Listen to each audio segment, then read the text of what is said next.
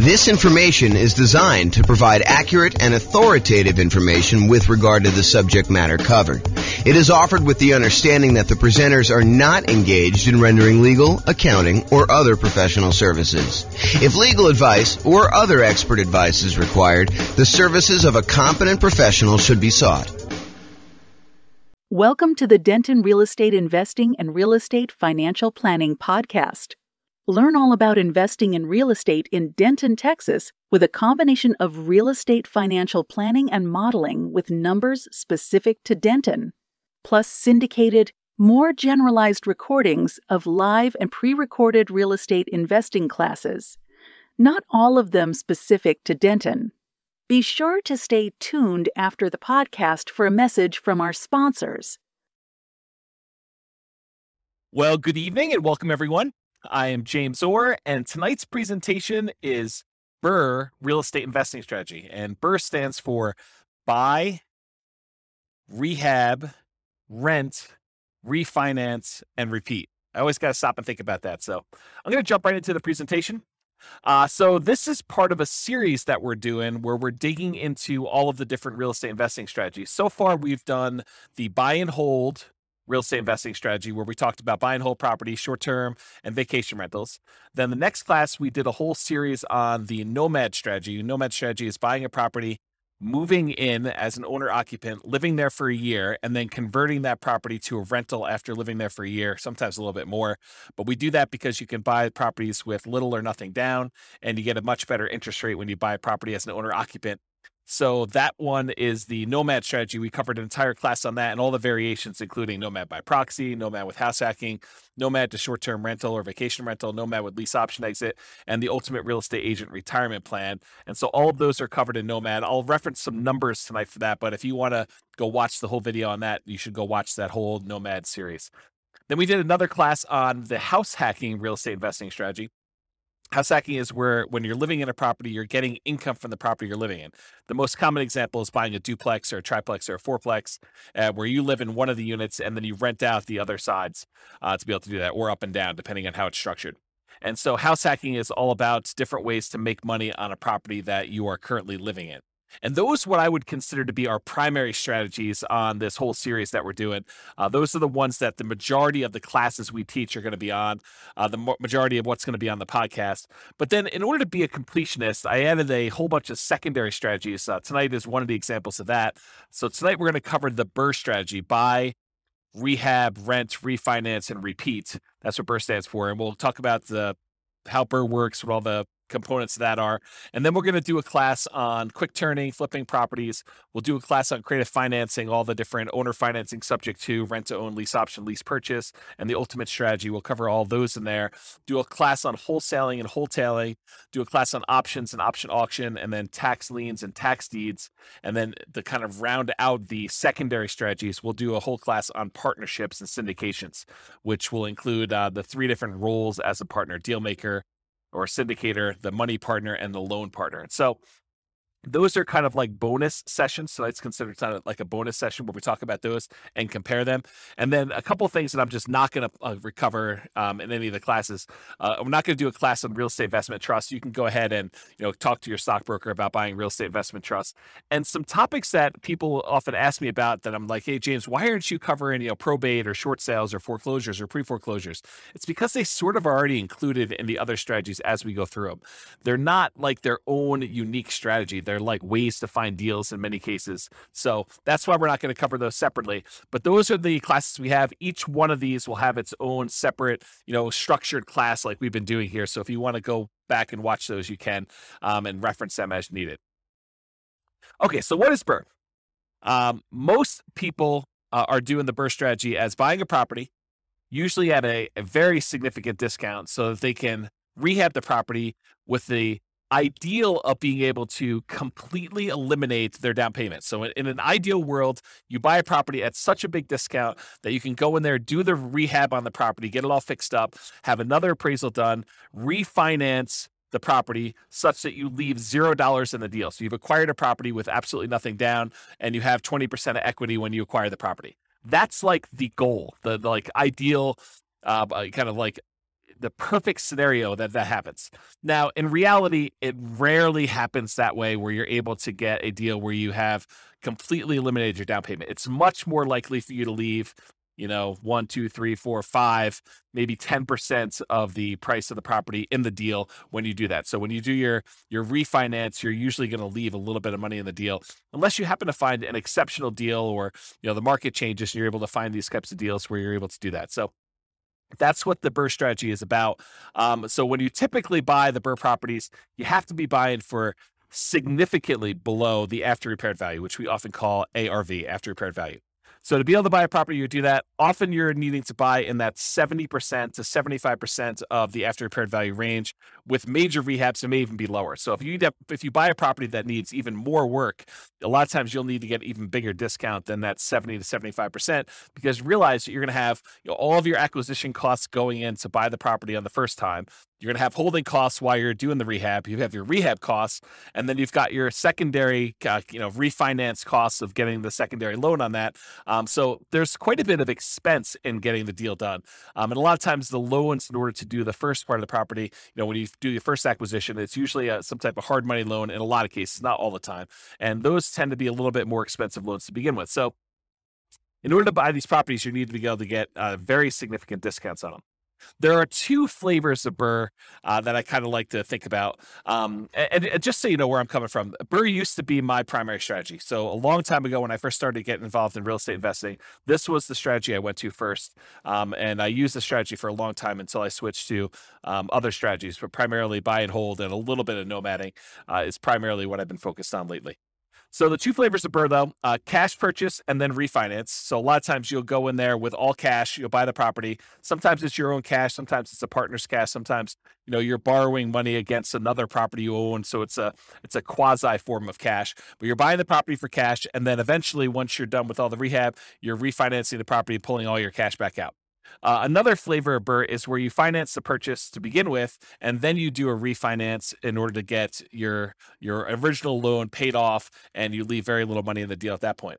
And remember, for number two, the one where we do the finance purchase, you'll be financing the property twice. So remember to account for 2 closing costs and 2 financing costs in order to get that loan. So you'll have to do the holding costs while you're rehabbing it, which is often a little bit more expensive. And then you'll do the financing and closing costs on that second kind of permanent loan that you're going to do for, in a lot of cases, 30-year fixed rate financing in order to have that property long-term as a rental. All right, so I'm going to use the same format we've been using for some of the previous classes where we talked about, all the different characteristics or way to kind of inspect a real estate investing strategy. And you'll notice me talking about some things, and you're like, but James, what about this really unusual example where I do this thing and I do this thing and it works out this way? Sure, there's lots of exceptions to what I'm saying. So I've tried to categorize all the different real estate investing strategies, but I'm sure I missed some, kind of like less common or less frequently used, which may be the most common thing for you, right? That's the hard thing for me, is that you may say, well, I always do it this way. And so for you, it seems super, super common. But having seen these for a long time and done a bunch myself, this is what I think is the most common. And of course, there may be exceptions to that. I think of all the different strategies, BRRRR may be one of those ones where this is especially true, where there are so many different exceptions to BRRRR. There's so many different ways to kind of break this out and slice it up and make it happen that you're bound to find a lot of different exceptions with BRRRR, more so than I think in a lot of the other strategies where I tend to cover a lot more comprehensively what's going on. And remember, this is not one of our primary strategies. This is one of our secondary strategies that we're sort of covering just to be completionist, but this isn't really our primary strategy. It's not our primary teaching mechanism for these episodes for the podcast and recordings. Okay, so another warning, just because you don't think there's a chance that X can happen doesn't mean it won't happen. This is designed to be a starting point discussion to help you make better investing decisions on your own with additional knowledge. So please do your own research. Don't rely solely on me to get all this done. Okay, so BRRRR variations. So there are some different ways to do BRRRR, and I primarily did single-family homes for doing our modeling here, but you could have just as easily said, I'm going to do BRRRR, and I'm going to find only duplexes, or I'm going to find only triplexes, or only fourplexes, or apartments, or I'm going to do single-family homes, or condos, or townhomes, or whatever you're going to do. So there's lots of different ways to kind of approach this from a different property type perspective. And then the other thing is, you could purchase properties locally. And if you notice, like we talk about nomad or house hacking, we're always talking about local properties because the nomad strategy, you have to move in. You have to be an owner occupant. So unless you're doing like a vacation home and doing partial time there, we're always talking about your local market. The same thing with house hacking. House hacking, by definition, is you're making money on a property that you're living in. You're buying a duplex, triplex, or fourplex that you're moving into and living there, or you're renting out a part of a single family home, like you're getting roommates, as another example of the house hacking strategy. So it's all about your local market when we're talking about nomad and house hacking. And I think for a lot of folks, buy and hold is mostly about their local market. Although you could make the same argument about buy and hold that we're going to make here in a second about BRRRR. And that is, the argument is, you don't have to do this locally. If you're in a market where it's really, really hard to find a property that you could buy at a big enough discount that you could do rehab and refinance and get all, or at least most of your money back out of the deal, or leave very little money in the deal, if you want to look at it that way. If you can't find those types of properties in your local market, you don't have to do your local market. This is one of those strategies where you could get really, really good and become an expert at investing in a remote market. It's different. I mean, the skills you need in order to invest in a remote market are different than the skills you need in a local market. Sometimes they're better, sometimes they're worse. It depends on, your personality, your skill set. But you don't have to do this all locally. And you could use this as a way to diversify geographically as well. So I just want to point out that you're not moving into these properties. So you literally could do this in a local market or a remote market. And there are markets that are much better for finding BRRRR properties than others. There's markets where, it's not uncommon to get discounts when you're buying cash flowing properties. In some markets, that's like near impossible. Like if you live in, my local market here is northern Colorado. And in northern Colorado, at least with the last few years, it's been incredibly hard to find a property that you could buy without getting, bid up above asking price, let alone get a discount on it. So really, really hard to do BRRRR in northern Colorado. Can it happen? Sure. You're probably not doing it where you leave nothing in the deal, but there's exceptions to everything I say. So as I say that, there's probably someone listening to this being like, well, I just did one. So yeah, there's exceptions to all those, but there's a lot better markets where you can go find properties where you could buy at a pretty big discount, rehab the property, and leave little or no money in the deal. So you don't have to do it locally.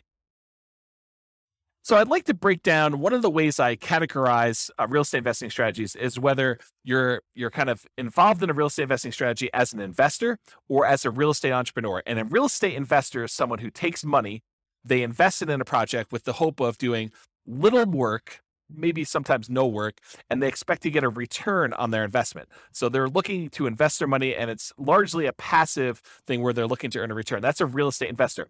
Real estate entrepreneur is often looking to put in maybe a little bit of money, but most of the time they're looking to invest their time and to start a business where they are doing activities in order to get a dollar per hour or money for the labor that they're doing.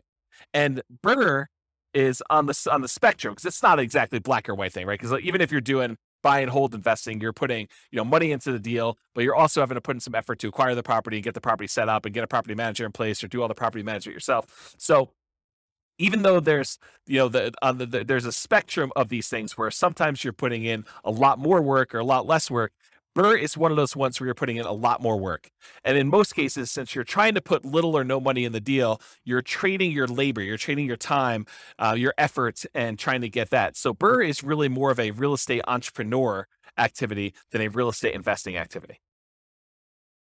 So let's talk about money required. So in an ideal world, like if all the stars aligned and everything went your way, you would have $0 left in the deal. Right? You'd actually go buy a property at a big enough discount.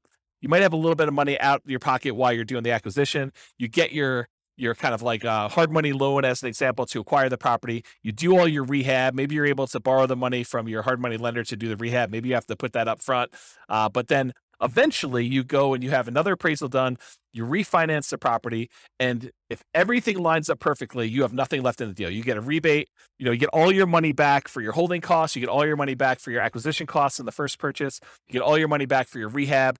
And you're able to roll in all of your refi costs, your closing costs in order to get the deal. I mean, that's like everything works out perfectly. That's exceptional, though. You're much more likely to leave 1, 2, 3, 4, 5%. I think 5% is very, very common, to maybe 10% in the deal. Sometimes in an exceptional situation, maybe it's even a little bit more than 10% in a deal. You're still able to get a discount when everything's said and done, but you're able to buy a property, get a good rental property, solid rental property in ideal world, and leave little or no money in the deal. It's probably going to be in that 5 to 10% range, I'd say, for most people. But the closer you can get to zero, the better you are. So for money required, ideally it's nothing, but you're more likely talking about probably 5% or 10% of the purchase price, not the purchase price, of the after repaired value in the deal. Plus, in addition to that money, any deferred down payment. So I like to call negative cash flow deferred down payment, because in most cases, if we had put 20% or 25% down on a deal, it would have positive cash flow. But since we're buying a property and we're leaving very little money in the deal, 0%, 5%, 10%, when we're acquiring these properties, a lot of times, not every single time, depends on the market and depends on the property you buy and the interest rates, but a lot of times you're going to have negative cash flow on a property. When you do all of your income and expenses, you're going to light up your rents, any other income you have, like laundry or anything like that in a property, minus vacancy, minus taxes, minus insurance, minus your mortgage payment, minus maintenance, minus your property management, like all of those expenses on a property, when you subtract those from your income, a lot of times that's going to be negative. And so what I like to refer to that as is deferred down payment, because you could have put more down and not had that negative down payment, negative cash flow. And so I like to refer to that as deferred down payment. You could choose to either put more down, or you could choose to have a little bit of negative cash flow over time to do that. And so in addition to whatever you're going to leave in the deal, a lot of times you're going to have a deferred down payment. And I would actually classify BRRRR properties as having a slightly higher chance of having deferred down payment or negative cash flow. Why? Why would I say that? Obviously, if you're trying to go buy a property and you're trying to get this big discount on the property so that you could rehab it and then put a tenant in there, rent it out, and then you're going to be able to refinance and leave little money in the deal, why would you be more likely to have negative cash flow on a deal like that than maybe buying a buy and hold property or a house hacking property or a nomad property? Well, it has to do with selection. It is true that you can find a deal where you're able to get this huge discount and it also happens to be an ideal cash flowing rental property. But if you think about it in terms of like what your chances are, you're much more likely to find either an amazing cash flowing property where you're able to buy a property where the economics, the rent to price ratio, the demand for that property, you're able to get really good rents and really strong tenants in the property, with like a more traditional buy and hold or house hack or nomad property. It's unlikely or less likely for you to be able to go find a property that you could buy at this big enough discount that you could do the rehab and be able to pull all your money out. And that also happens to be an amazing rental property. Can it happen where you got both of them? Absolutely. But I think you're more likely to either find one or the other. And I will also tell you, it seems to me that a lot of investors, they tend to focus more on can they acquire this with little or no down than they do on whether or not it's going to make a really good property for their portfolio. If you are just doing buy and hold, you're much more selective in the properties that you acquire. You're really focused in on that cash flow. So you tend to buy these properties that have really good cash flow, long-term rental or short-term rental economics. When you're doing the BRRRR strategy, a lot of times you're so caught up in this idea of being able to buy a property where you have little or no money down the deal that you're like, oh, it's secondary that this thing is not going to cash flow as well. And so that's why I'm saying it's slightly more common for you to have deferred down payment, aka negative cash flow, when you do a BRRRR deal than when you go and do traditional buy and hold, house hacking, or nomad. Now, it sure helps that you buy the property at a big discount, because getting a discount really improves your cash flow. I mean, you're only financing that one portion of the deal. Although if you're doing a traditional buy and hold and you're leaving nothing in the deal and you got 20% of equity in your property, it's the same starting position that you have when you have a BRRRR property that you're doing 20% left in the deal, then you do 20% left in the deal for a buy and hold in most cases. But there are some downsides of doing BRRRR in that a lot of times the financing you get when you do your refinance is at a little higher, slightly higher interest rate than you'd get if you did your traditional buy and hold up front. Not always. I think that there are some loan programs where you can get very, very close, or sometimes you can do just as good. But I think there are some advantages historically to buying buy and hold properties where you get 20% down, you're acquiring the property that way. Okay, let me make sure I covered all my notes here. So I talked about finding properties that you can get at a discount, and the ideal rents are less common. Buying at a discount means that it helps with cash flow. Interest rates on the refi loans can be higher. than purchase money mortgages. And with buy and hold, house hacking, nomad, you can often be more selective and find better cash flow deals because that's what you're focusing on. And of course, there are lots of exceptions to that. So really, the money required, I've covered already. The amount you leave in the deal, that's going to be a requirement of the money you have in there. Any deferred down payments, so that's that negative cash flow you've got. And then, of course, you need reserves. It would be stupid for you to go buy a property and try to do it with no reserves. So is this really a strategy you can do with $0? I don't think so. I mean, even if you could find a property that you have nothing in, so that would be $0 that you're leaving in the deal. Maybe you have a property where you have no negative cash flow, but even with both of those, you need to have reserves.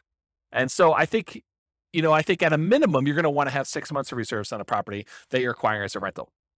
So no matter even if you can find a deal where you're able to leave nothing in the deal, and you can get a property where you don't have any deferred down payment or negative cash flow, you're still going to need reserves. And so this is really not a true nothing down, no money required strategy. It could be nothing down in that you really don't need any money for the down payments because you're able to get, a deal where you have no money left in the deal. But for the most part, you'll still have the need for reserves.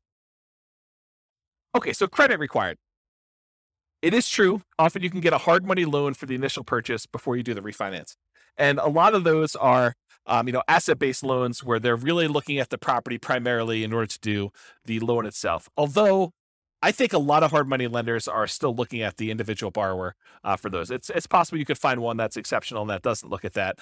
But over time, I think that the majority of hard money lenders are still looking at the individual for doing the loan there. So you can get a loan where you can get the initial purchase money oftentimes with little credit required. But when you go to do that cash out refinance, most of those loans are going to be ones where you need to have a good credit score. And typical credit score needed for a lot of these conventional loans is about 640 credit score. Now, there are exceptions for more unusual loan products. These tend to be adjustable rate mortgages or at higher rates, and better credit often gets you a better interest rate in general.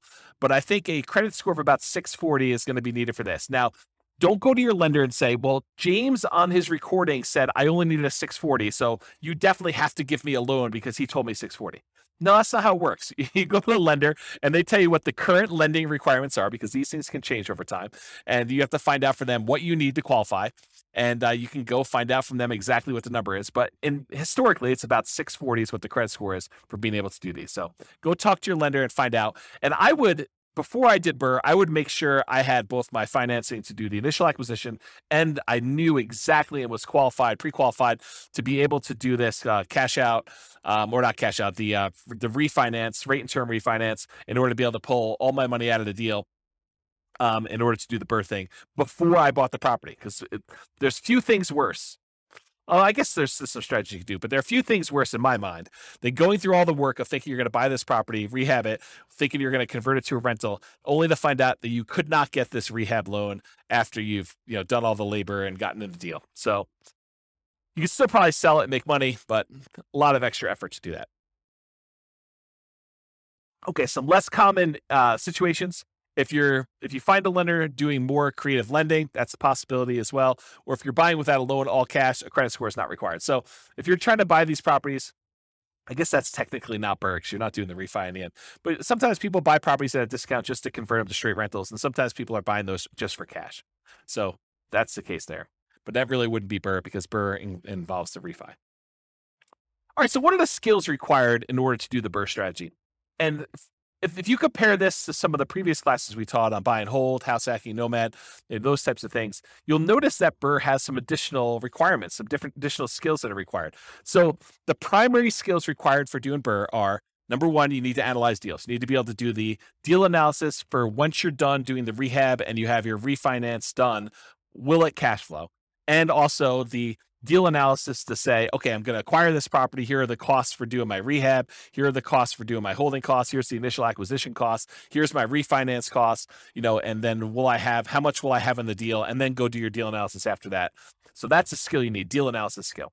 In addition to that, you need rehab estimating skills, or you need to hire someone who has rehab estimating skills in order to help you find out how much it's going to cost you to take this property that you just bought at this big discount and do all the work required in order to make it a good long-term buy and hold property. So you need someone who can estimate what work is required and how much it will cost to do that. In addition to that, you need to be able to find discounted deals that also cash flow. And in my opinion, this should not be overlooked. This is probably one of the main things that you're being compensated for by being able to find these deals. This is, the equity you're earning by doing this, is being able to find deeply discounted deals that you could do the rehab and be in the property for very little or nothing, down on after the refi, and that will also cash flow once you're out of the deal. Once you're done with your refi.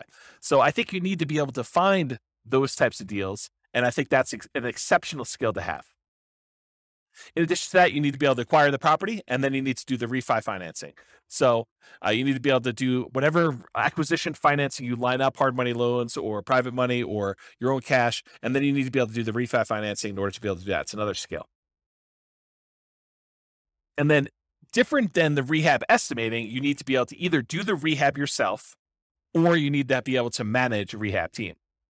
So you need to be the person that swings the hammer and goes in there, does all the work, brings in the subs if you have those guys doing certain things, or you need to be the person that, manages a team of other people that are doing all that work for you.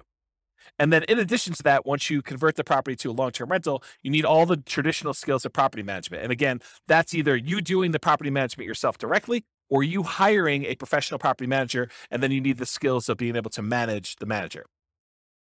So I have a note here, skills of property management can vary depending on whether you're managing long-term rentals yourself, hiring a property manager, or doing short-term rentals. So 3 different types of management skills depending on which way you're going.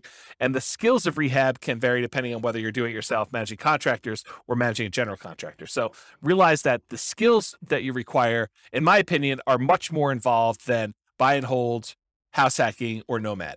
I think this is a much more active, much more real estate entrepreneurial activity, and it requires more skills and higher levels of skill than a lot of the other strategies would.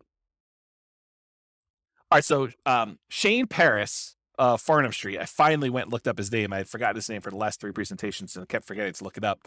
But he has a blog called Farnham Street, and probably about 2 or 3 months ago now, he wrote an article that talked about this idea of stability. And the way he described it wasn't real estate specific. It was this idea of, having something that's stable where if you don't do anything to it, it'll be fine. It'll kind of just keep, operating on its own. It's not going to hurt you if you don't pay attention to it and you kind of abandon it in some ways. But a active stability kind of item is something that if you don't do something with it, it will hurt you. And so I was thinking about this in terms of real estate and real estate investing specifically. And I was thinking, real estate is actively stable in general.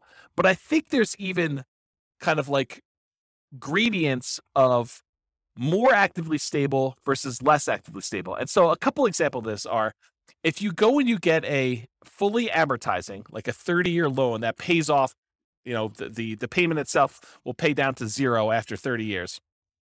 That's an amortizing loan. The loan actually will pay itself off over that lifespan of 30 years versus a interest only or a balloon loan that you pay on it for 5 years, 10 years, 15 years, 20 years. And at the end of that period of time, there is a lump sum that is due at the end of it. Well, an amortizing loan is more stable. It's still actively stable, so you have to be actively involved, but it's more stable than a balloon type mortgage on there. Or doing buy and hold is less actively stable than a flipping properties or lease option or the BRRRR strategy. And so BRRRR, in my opinion, is very actively stable. It is one of those things where you have to be actively managing, especially in the beginning. Once you convert it to a long-term rental, it becomes less active. But at the very beginning, you're very active in this thing. You're actively acquiring the property, you're actively rehabbing the property, you're actively putting a tenant in there, and you're actively refinancing the property to try to pull out as much money as you can. So it is a very active strategy to be doing that you just need to pay attention to. All right, let's talk about scalability.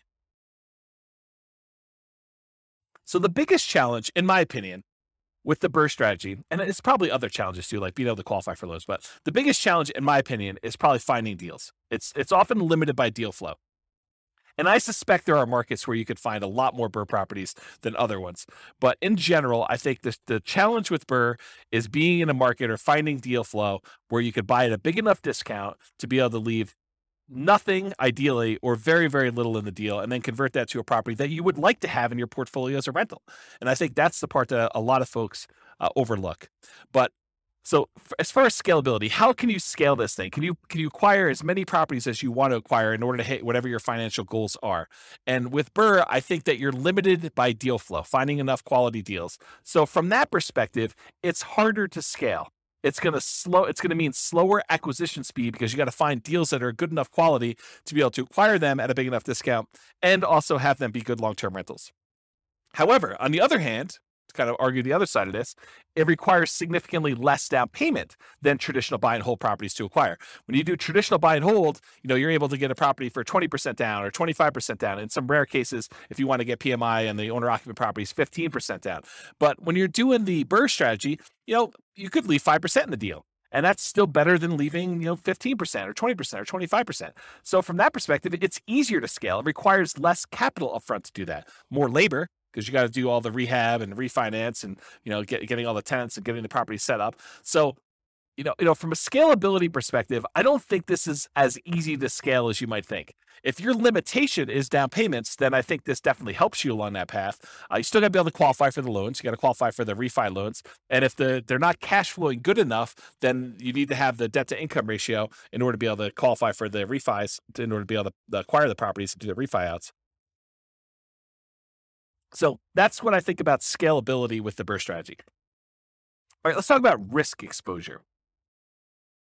In my opinion, the BRRRR strategy has a high risk rating. And I think some of the other strategies we talked about, the buy and hold, the nomad and the house hacking, we kind of rated these a little bit lower in risk. And the reason why is I think you have extra risks when you're doing the BRRRR strategy that you don't have with buy and hold or house hacking or nomad. So you have a double risk exposure, in my opinion. You have the risks during rehab and the risks of long-term rentals.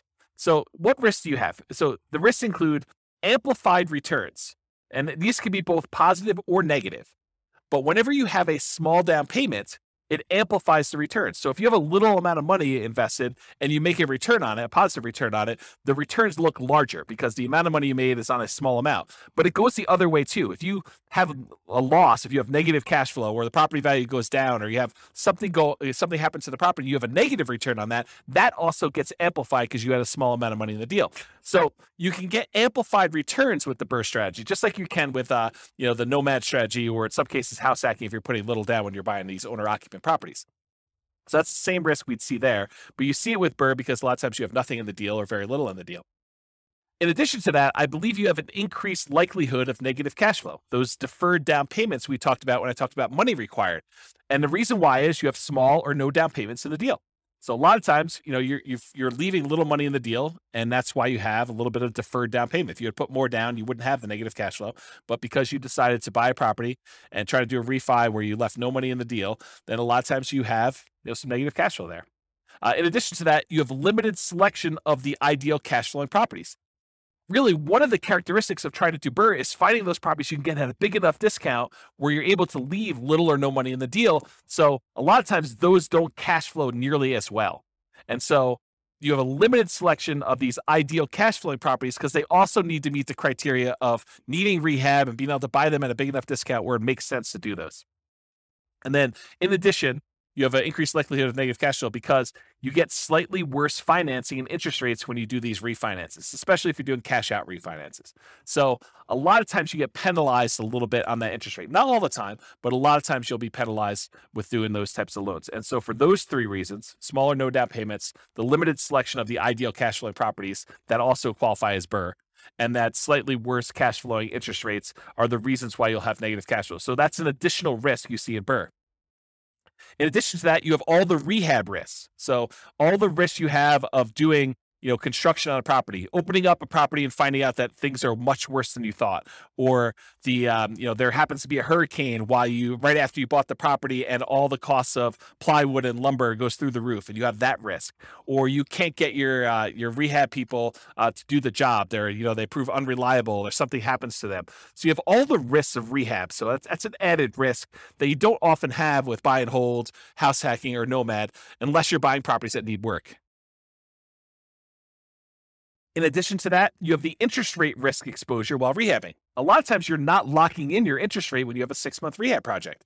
If you have a 3-month rehab project, a lot of times you're floating that interest rate. And, if you caught it, just like we did here the last few months where we saw the interest rates rise very dramatically over a very short period of time, you may have thought your cash flowing property was going to be cash flowing at X. And now it's cash flowing much worse than X because the interest rates rose by, 2 points in 2 months. If that was the time when you were rehabbing your property, that could be problematic. And so you have this interest rate risk exposure while you're doing the rehab. And then you have the risks that we normally see with house hacking and buy and hold and nomading, a price decline during ownership. While you've converted it to a rental, prices can go down. I mean, honestly, it could go down while you're doing the rehab too, but I really thought of it during the time when you're buying, when you're holding the property as a rental. You could see a decline in home values during that time, or rents could decline during your ownership period. Those same risks appear in the buy and hold and house hacking and nomad as well, but they're not exclusive to the BRRRR strategy. And then in addition to that, if for something happens and you're unable to make those payments on the loan, you have a credit risk. If you can't make payments on your mortgage, then your credit is at risk of doing that. And that's the same as buy and hold and nomad and house hacking. And then in addition to the ones, these also are shared with buy and hold, nomad, and house hacking. You have the typical tenant property management risk. You have the risk of being sued for violating fair housing. People say you discriminate against them by, trying to put a tenant in the property, or someone slips and falls in your property. You have those risks as well. And some of these can be offset by some insurance, but at the same time, you do have those risks doing BRRRR. Some of them are unique to BRRRR, like the rehab risks and interest rate risks while doing the rehab, and probably increased likelihood of negative cash flow.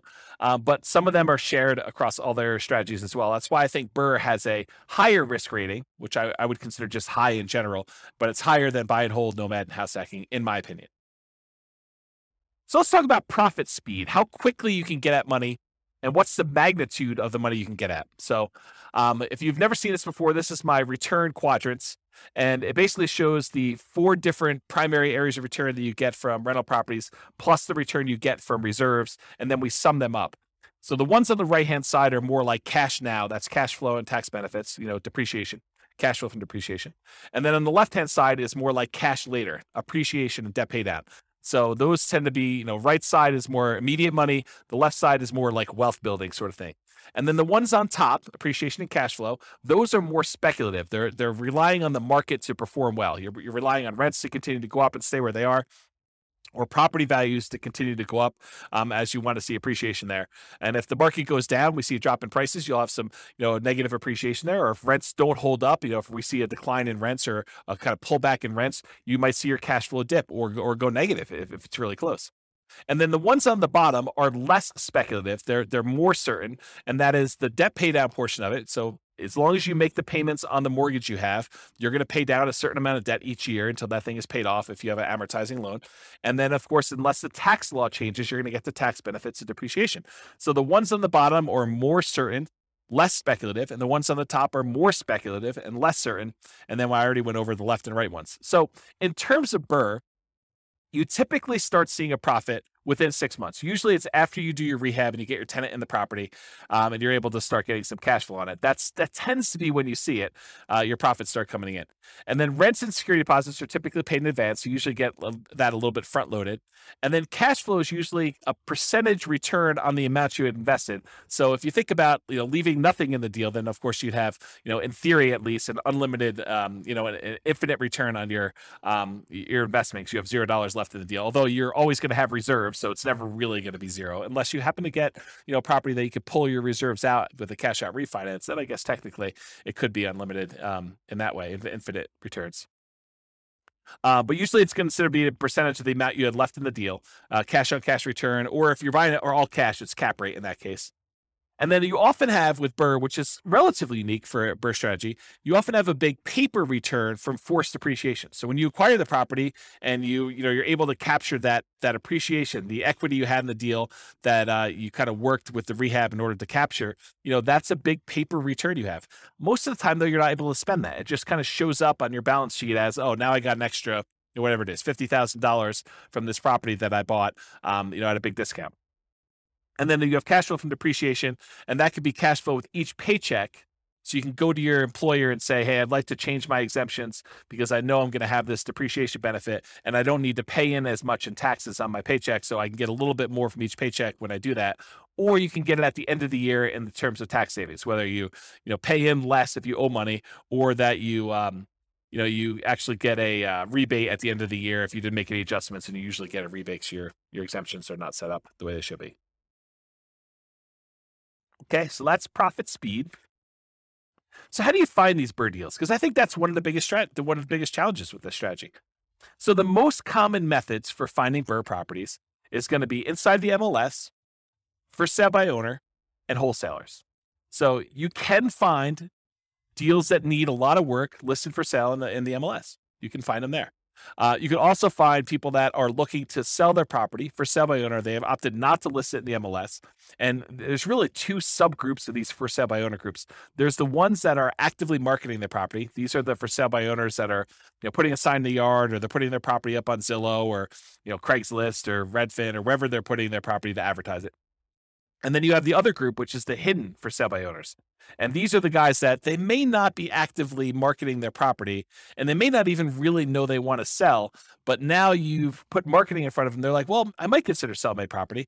Or you network with somebody, you're at your church, or you're at a club or something like that, and you're talking to people about your business of trying to find properties that need rehab. And someone says, well, I have a property that needs a lot of work. We had tenants in it, and the tenants trashed the place, and now I'd like to acquire that property. Now I'd like to sell that property rather. And you're like, well, I'd be interested in buying it. And so they could be hidden in that way, that you have to find either through marketing, putting out, ads or postcards, or, pay-per-click, or any of those strategies. We'll cover those in another class, but all the different strategies for marketing in order to find sellers for sale by owners, or you could do through networking, being out and about and talking to people about what you do. And then the third group is wholesalers. Wholesalers are usually the ones doing the marketing. In some cases, they're providing properties inside the MLS, although a lot of wholesalers are doing direct mail or pay-per-click or have a website, and they're marketing, or they're doing networking, and they're trying to find deals, and then they're finding the deals, putting them under contract, and then they're assigning the rights of their contract to you in exchange for a fee. So that's really what wholesaling is. And those are probably the most common methods for you to find BRRRR properties. Now, you can find BRRRR properties in other ways. You could do auctions. You could find foreclosure auctions, or IRS auctions, or, other types of like DEA, drug seized houses or stuff like that you could buy at auction. Or in some cases, a bank may have properties that they've taken back in foreclosure, and they've got that the bank actually owns, real estate owned by the bank, and they may be willing to sell you the property. So that's a more unusual method. Or maybe you go and you find a property where the seller hasn't been paying their taxes, and you're able to buy a tax lien on the property. And after waiting a while, the seller opts, or the owner of the property opts not to pay their taxes, and you're able to foreclose on the property with your tax lien, and you're able to acquire property that way. So another more unusual strategy, I'd say highly unusual to do a strategy that way in most cases, but those are other ways for you to find the BRRRR type deals. All right, so searching for BRRRR deals, you need to find two things. And I've said this before many times today, but basically you're looking for deeply discounted property that you could buy, fix up, and then pull out as much money as you can, and great cash flowing property after it's rehab. And in my opinion, most investors are going to let the second criteria, where they are most concerned about the cash flowing property, they're going to let that one slip, because they believe, hey, if I could just get a great deal with nothing down, that's worth it for me. And yeah, it's not the best property for cash flow, but that's okay, because I'm able to buy this property with very little in the deal, and that's more important to me. Depending on what you're trying to accomplish, that may not be the best strategy, and we could show numbers for that probably in another class, but that may be short-sighted. But I think that's the truth, that most people are going to be much more concerned with being able to find the property that they could buy with very little money in the deal, or no money in the deal, and that's going to be the most important criteria.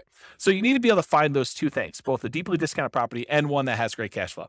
And you're typically searching for all the fixer-upper type terms in the MLS, or through wholesalers or stuff like that. So terms like handyman special, or fixer, or fix, or TLC, or needs work, or mold, or asbestos, or damage, or fire, or smoke, or water damage, like all of the terms that you look for something that needs repairs on property. So, when you're setting up your search, you're asking your real estate agent to help you find these types of deals, make sure you get those search terms added so that you can find potential deals to do that. And, you're going to find weird ones, right? Like, you do a search for the term smoke as an example, and they're going to say, smoked glass windows in this room or something like that. And that's not really what you're looking at, but you'll get some false positives. You still need to manually sift and sort and go through those and make sure that the numbers work and that the property really makes sense. So better to have false positives than to miss the property completely, in my opinion, when you're looking for these deals. So how do you analyze these deals? Well, doing the BRRRR part, the like fix up part, the rehab section of it, you'll want to use your own rehab spreadsheet. I probably will provide one of those at some point, but I don't have one ready for you. But for the actual rental part of it, the world's greatest real estate deal analysis spreadsheet is ideal for doing the rental part. So you have to do the property after you do your refinance. You'll do a kind of like put down how much you have in the deal and what your rent is on the property and all the other expenses of it, and you could do that. You can get a copy of the spreadsheet at realestatefinancialplanner.com/spreadsheet, and it is, I call it the world's greatest real estate deal analysis spreadsheet because it's awesome for doing rental property analysis as to whether or not you should buy and hold a property. And then for the other part of it, for the acquisition, the rehab, and then doing the refinance part of it, you'll want to do that analysis separately to make sure that those numbers work using a different spreadsheet. All right, so what market conditions are good for somebody who is trying to buy BRRRR properties? Well, obviously you need markets where you can buy properties that need work at a discount. If you can't do that, I mean, it's hard to do the BRRRR strategy without buying properties at a discount. So that's like the number one criteria. But ideally, otherwise, you need markets with good cash flow and markets with strong appreciation and rent appreciation. You want to be buying in a market where you're going to get some good appreciation and in markets where you're going to get some good rent appreciation and cash flow is going to improve over time.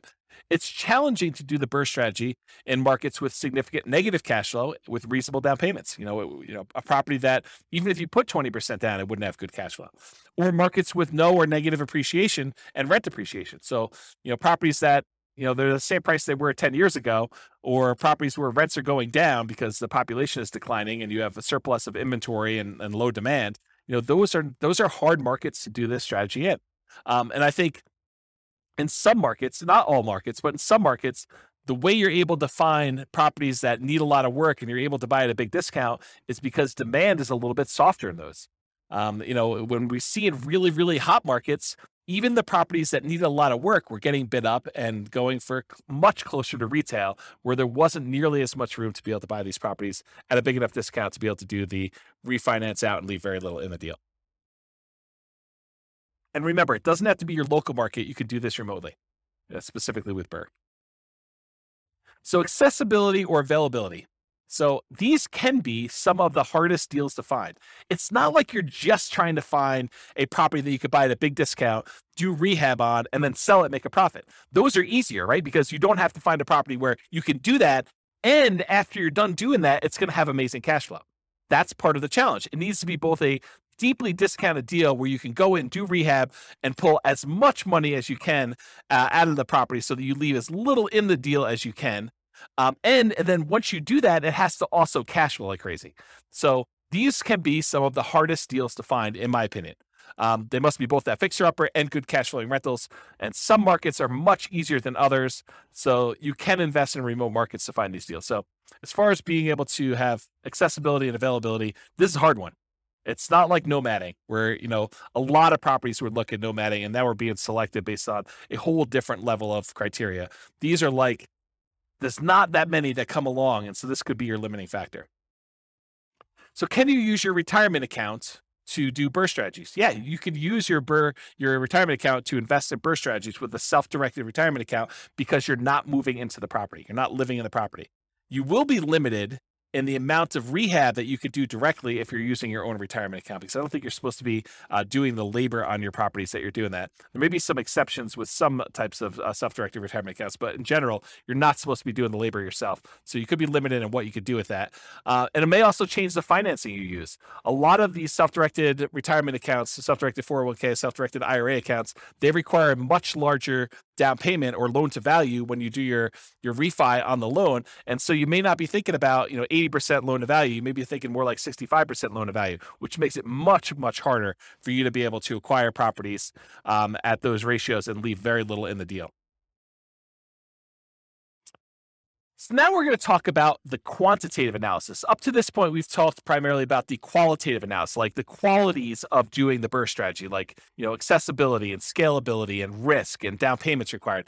Now we're going to really dive into numbers. And so I will start off. I hope it is my sincere hope that I have not been discouraging to you about doing the BRRRR strategy, because it is a lot of effort and a lot of work to find deals that are amazing. But when it works, it is absolutely amazing. Like, this was my primary strategy. This is the strategy I started with. And when you can find these deals and you can acquire properties and leave very little in the deal or nothing in the deal, and they cash flow, it's awesome. I mean, just absolutely amazing. So it's worth the effort if you're willing to put in the effort to try to find these. If I had start over again and do this from the beginning, I'm not sure this would be my only strategy. I probably would do this. I try to find as many of these as I could, unless I found a honeypot where I could get an unlimited number. I probably would be doing other strategies in parallel at the same time, trying to justify or trying to speed along the process by doing more than one strategy at the same time. But here you go. So for the quantitative analysis, when BRRRR works, it can be amazing. So how well does the BRRRR strategy perform toward achieving financial independence? And I'll just make a note here. Each of these things that I'm doing here, each of the analysis we did, they literally could be their own hour or 2 hour, some of them full day classes by themselves. I could dig in deep and I could explain to you how things are working and look at all the different metrics and how risky they are and how risk compares doing one strategy to another. And is it better to do more down payment? Is it better to keep higher reserves? What's the impact of doing reserves? What's the impact of doing property management? So there's all sorts of variations and subtlety and kind of nuance that we could do, where I could do an entire hour, 2 hour, full day class on each one of these. So I'm going to do like a big picture overview where we talk about how long it takes to achieve financial independence for a fictitious couple with very specific assumptions. Okay.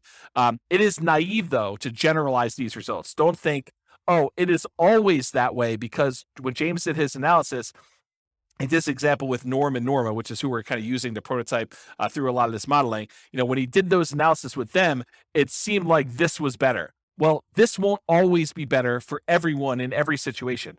If Norm and Norma were in a different real estate market, or they were saving a different amount, or they had different income or different debt to income ratios, all those things would impact their results. And so in that case, something may be better another way than what we're saying here. So don't generalize this and say it's always better to do X or it's always better to be Y. I think that would be foolish for you to do. Okay. So, I'm going to use the same properties we've been using throughout all the different examples, even though I could make a really strong case that you're not as likely to find properties that have both the discount or rehab capability and the cash flowing attributes that we've been using for the traditional buy and hold, house hacking, and nomad that we've used in the previous classes. I am going to, for tonight, just to try to make it a closer apples to apples comparison. It's not the same, but just to try to make it closer, I'm going to use the exact same property with the same economics, same price, same rent, same taxes, same insurance kind of expenses to do that. You could make a case that the properties are going to be a little bit worse. Maybe they're a little cheaper. Maybe they're, you're able to get a property that's, is a little bit less expensive than you would otherwise pick, or maybe they're more expensive. There's lots of different reasons why they would be different, but for the sake of simplifying as much as I can, I'm using the same property. You would still be limited by your 45% debt to income ratio, any down payments that you're leaving in the property, so I'll show you some examples of those, and having reserves. So it's not like you can do an unlimited number of these, right? And part of it's going to be you trying to find, it's still limited by 45% debt to income, and you're still limited by whatever amount you're leaving in the deal, and you're still limited by having reserves. And I think I use 6 months of reserves to be able to do these, because I think that's a prudent number to use. And so I'm going to do 3 different cases of BRRRR. I'm going to do a situation where they leave nothing in the deal. That's like the ideal situation where they actually are able to do this and not have any money left in the deal. I'm going to do one where they leave 5% in the deal, and I'm going to do ones where they leave 10% left in the deal. And I'll show you how long it takes Norm and Norma, our kind of prototypical modeling people, how long it takes them to achieve financial independence with those 3 cases with our assumptions there. But let's first define what financial independence actually means mathematically. So financial independence is when your investments, in this case, mostly rental properties, although a little bit comes from other things like their stock market account, but it's when your investments can provide you with your minimum target monthly income in retirement. What we might call either lean fire or just fire, depending on if you're really looking at your minimum as this is my hey, absolute minimum I need. Ideally, I'd like to have more, but really we're saying, okay, in this particular case, how long will it take them for their investments to produce $5,000 a month, adjusted up for inflation? So it's $5,000 in today's dollars, but 5 years from now, it's more than that. And the three sources of their investments to provide money toward that $5,000 a month is number one, passive income from Social Security, any pensions they have, and or annuities.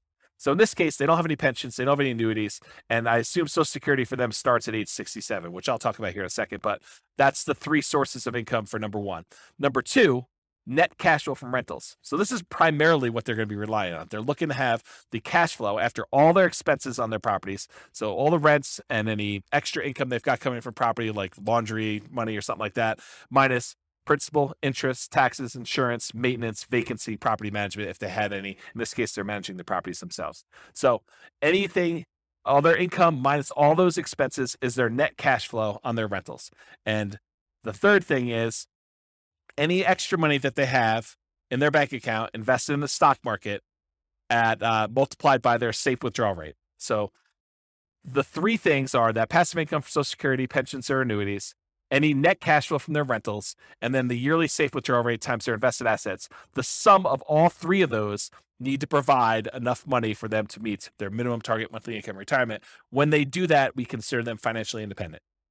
Okay? So,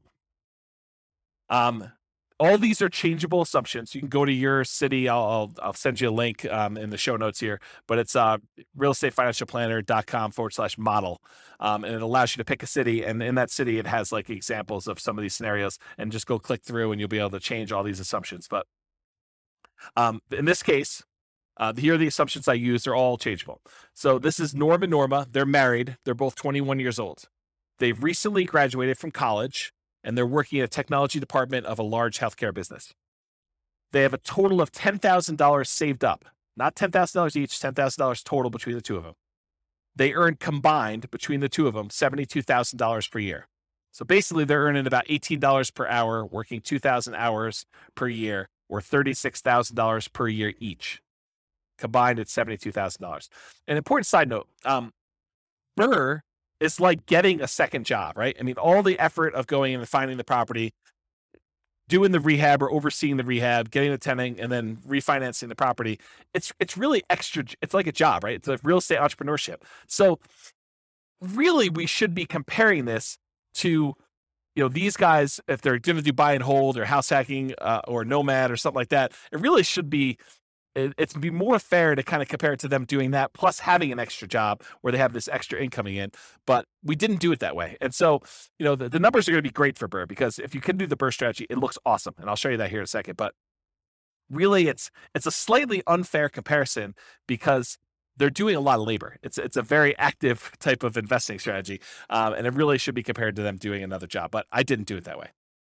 They are saving about $1,000 per month before they buy any houses. And in the case of BRRRR, they're not buying any owner-occupant properties. They're continuing to rent while they do the BRRRR strategy to acquire rentals.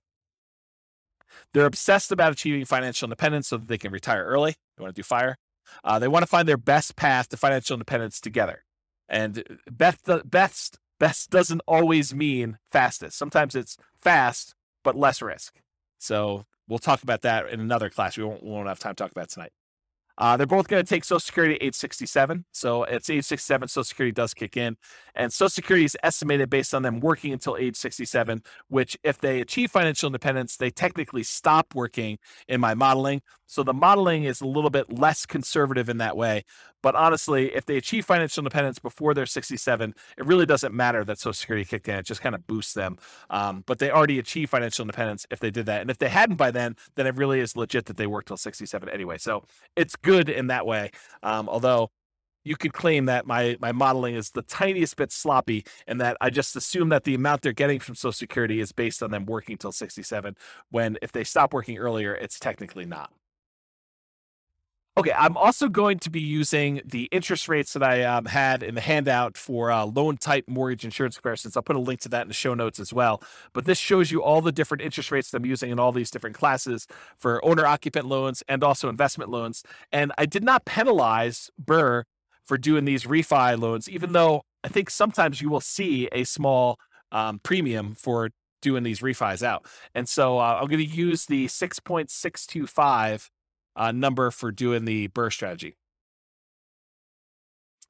All right, some more changeable assumptions. So I modeled this for 60 years, 720 months. We assume their tax rate, their effective income tax rate for calculating the cash flow from depreciation is 17.85%.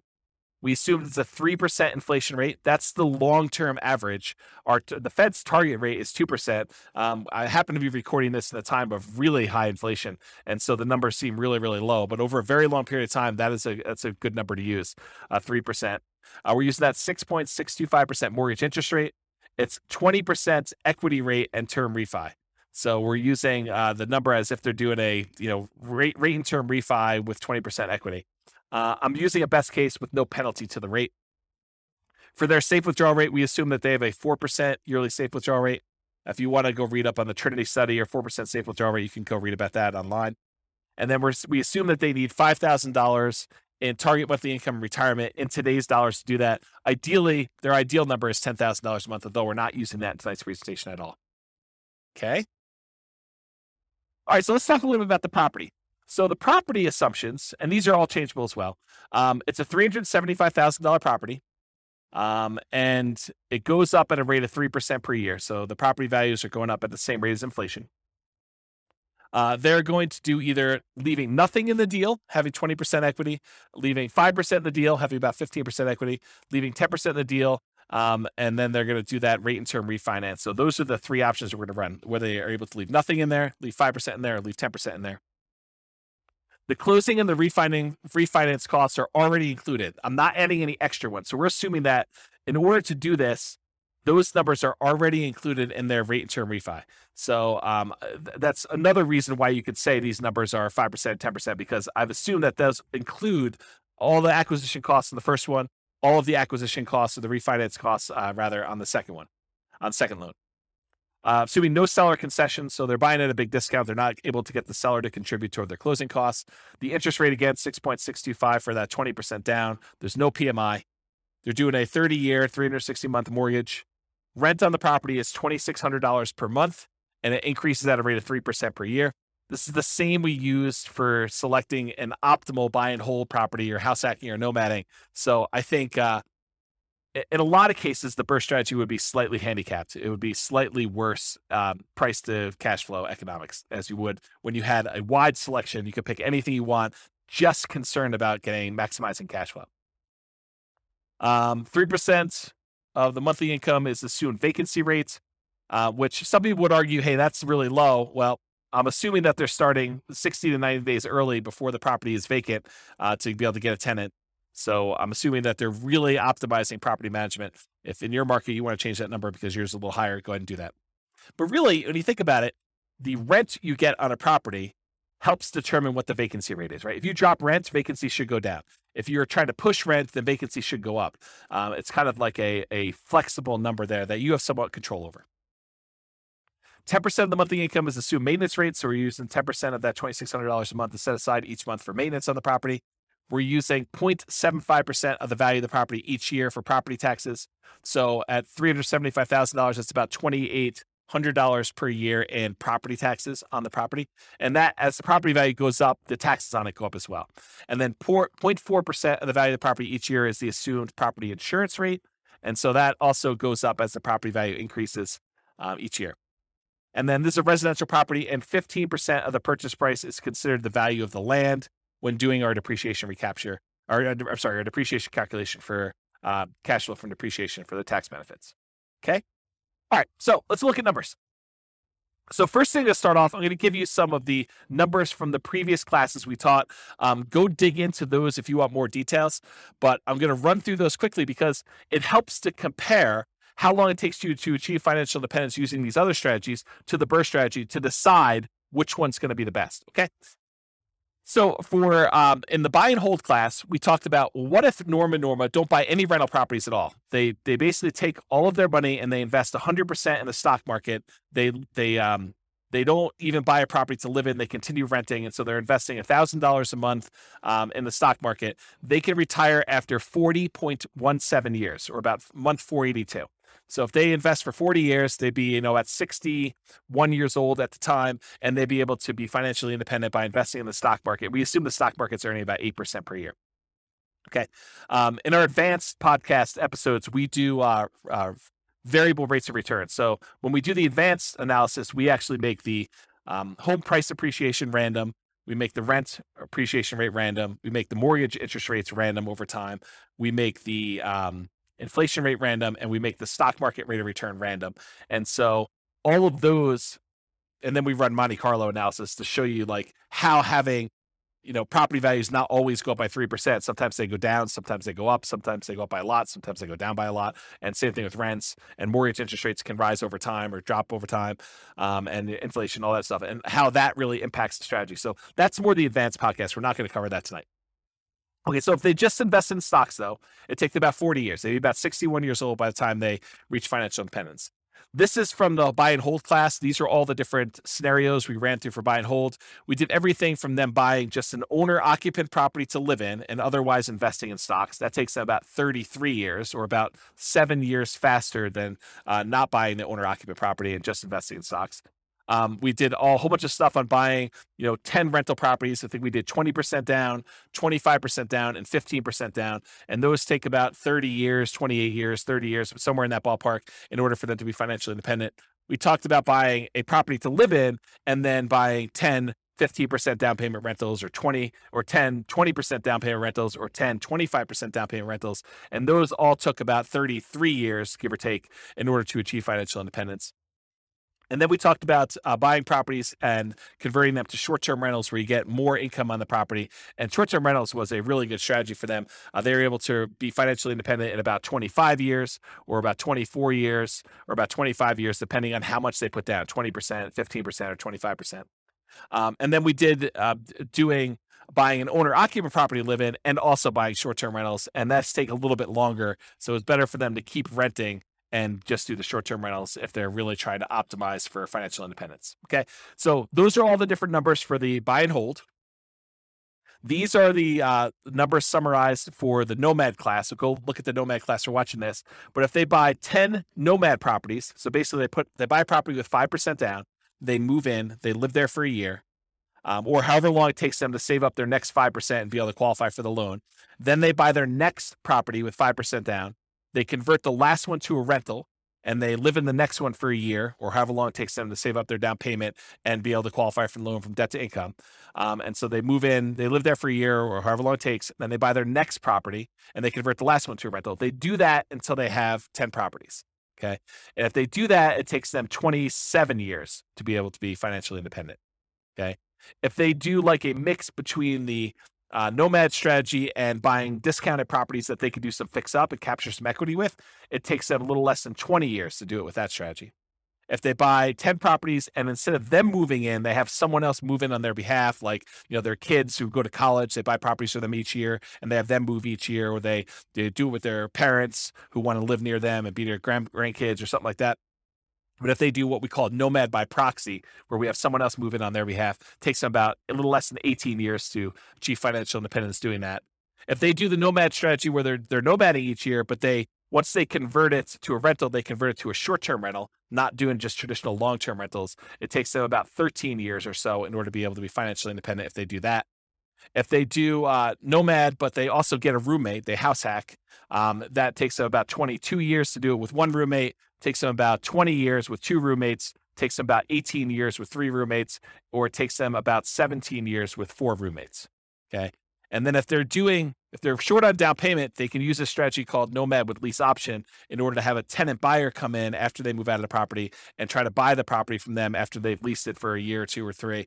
And they're able to use the non-refundable option fee in order to put the down payment to provide that from them. That takes about 32 years or so for them to be financially independent using that strategy.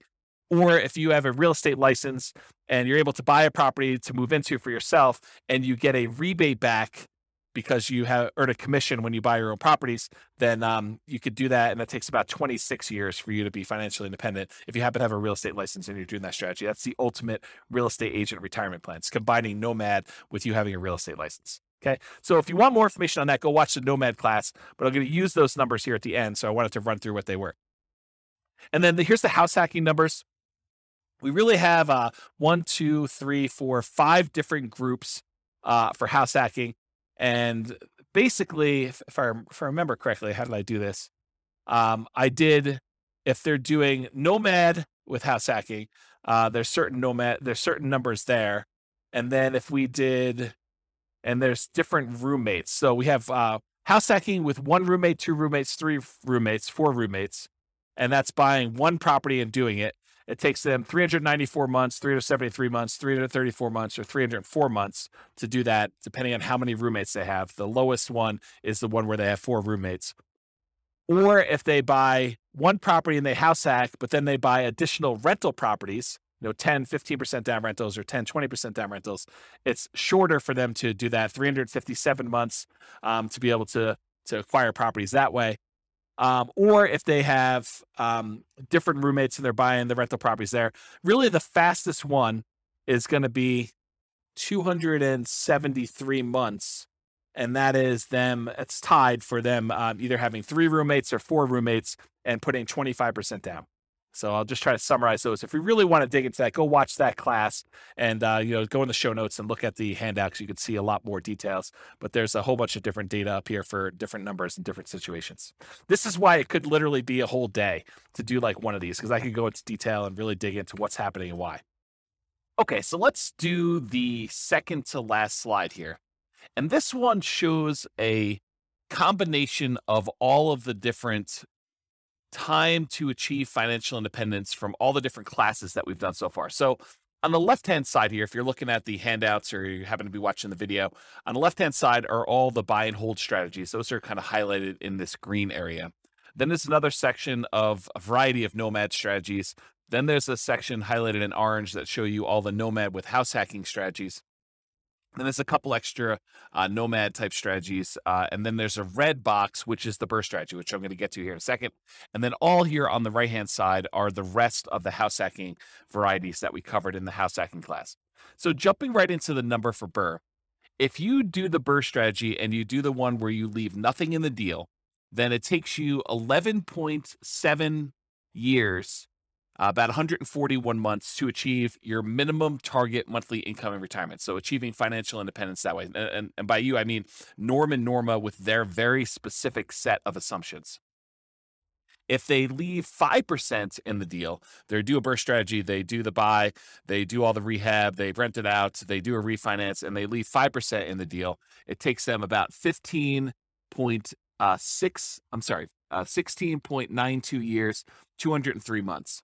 It's hidden behind the thing on the slide deck, so it's hard for me to read. But it's 203 months is how long it takes to do that. If they do and they leave 10% in the deal, then it takes them 21.75 years, or about 261 months, in order to be able to achieve financial independence. So it's much easier if you could see this visually. So if you're watching the video, pause the screen and kind of compare the strategy that you're considering to some other strategies that you're like also considering, or that you're like, I'm curious about this one. But if you look at it, BRRRR tends to be one of the better strategies, by far. I mean, and when BRRRR works, BRRRR is amazing. So if you look at this, BRRRR kind of crushes a lot of these, especially if you can do ones where you leave nothing in the deal. The next closest one is probably doing Nomad, where you convert them to short-term rentals. So the number one, the best one to do is BRRRR with nothing in the deal. The next best one, though, is doing Nomad and then converting them to short-term rentals. And the other Nomads, they tend to do really, really well. Like all the Nomads with house hacking, Nomad by proxy, Nomad fixer-upper, which is kind of like a slight variation of BRRRR. It's not exactly BRRRR, but you're fixing up properties, trying to get them at a discount. So if you look at those, though, BRRRR and Nomad are both really, really good. House hacking is probably the next best one. depending on which one you do. And then, of course, traditional buy and hold is still amazing. It's a lot better than doing stocks, but it is not as good as a lot of the nomad ones, a lot of the house hacking ones. And so of the ones we've covered so far, and we've got a bunch of other classes to cover, including, fixer uppers and quick turning properties and other strategies like that, which we'll cover in future classes. But if you look at those, BRRRR does really, really well. So I would encourage you to take some time and look at the video or look at the handouts from the show notes and kind of compare these to yourself.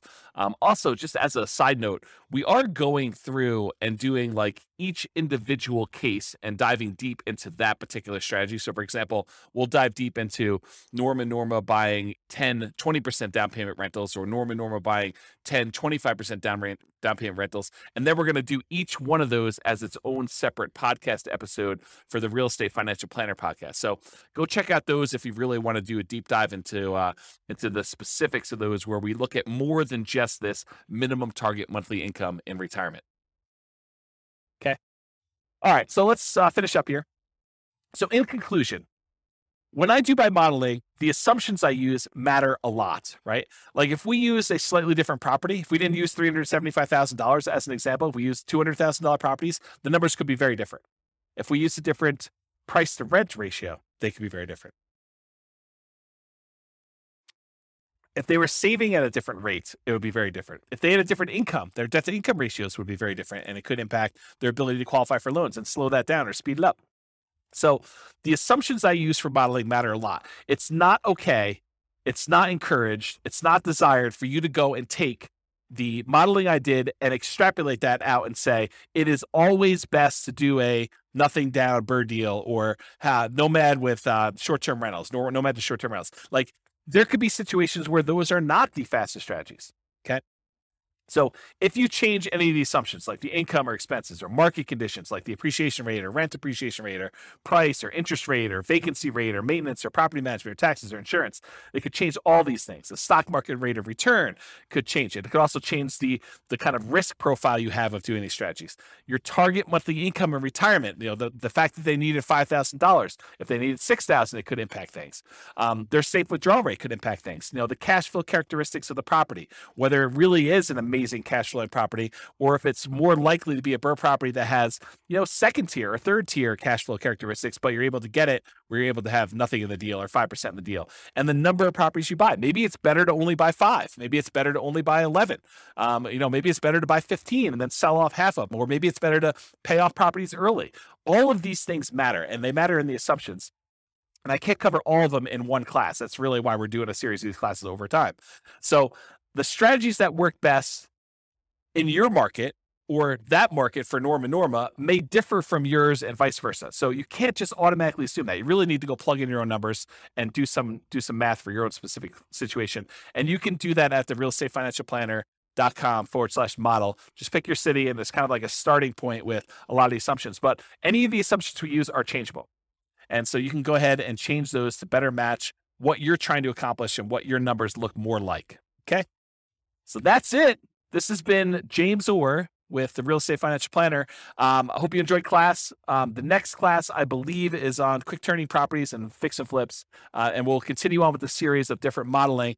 And hopefully we'll get through those, and then we'll be able to move on to some more meaty topics about how to implement some of these strategies, rather than more of this kind of like big picture strategy sort of like kind of class. So hope you have a great night. Thanks so much. Bye-bye for now. With home prices up, mortgage interest rates up, and rents up, but not quite enough to counteract the higher prices and interest rates. Cash flow on rental properties in Denton is harder than ever.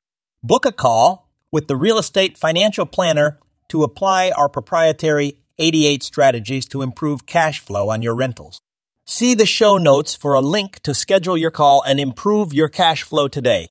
If you're a real estate agent, lender, or professional in Denton that wants to help our real estate investor listeners, consider reaching out to learn about collaboration opportunities with this podcast. We'd love to add more value to our listeners by having you assist our investors buy, sell, and finance their real estate investments. See the show notes to schedule a call to discuss collaboration opportunities.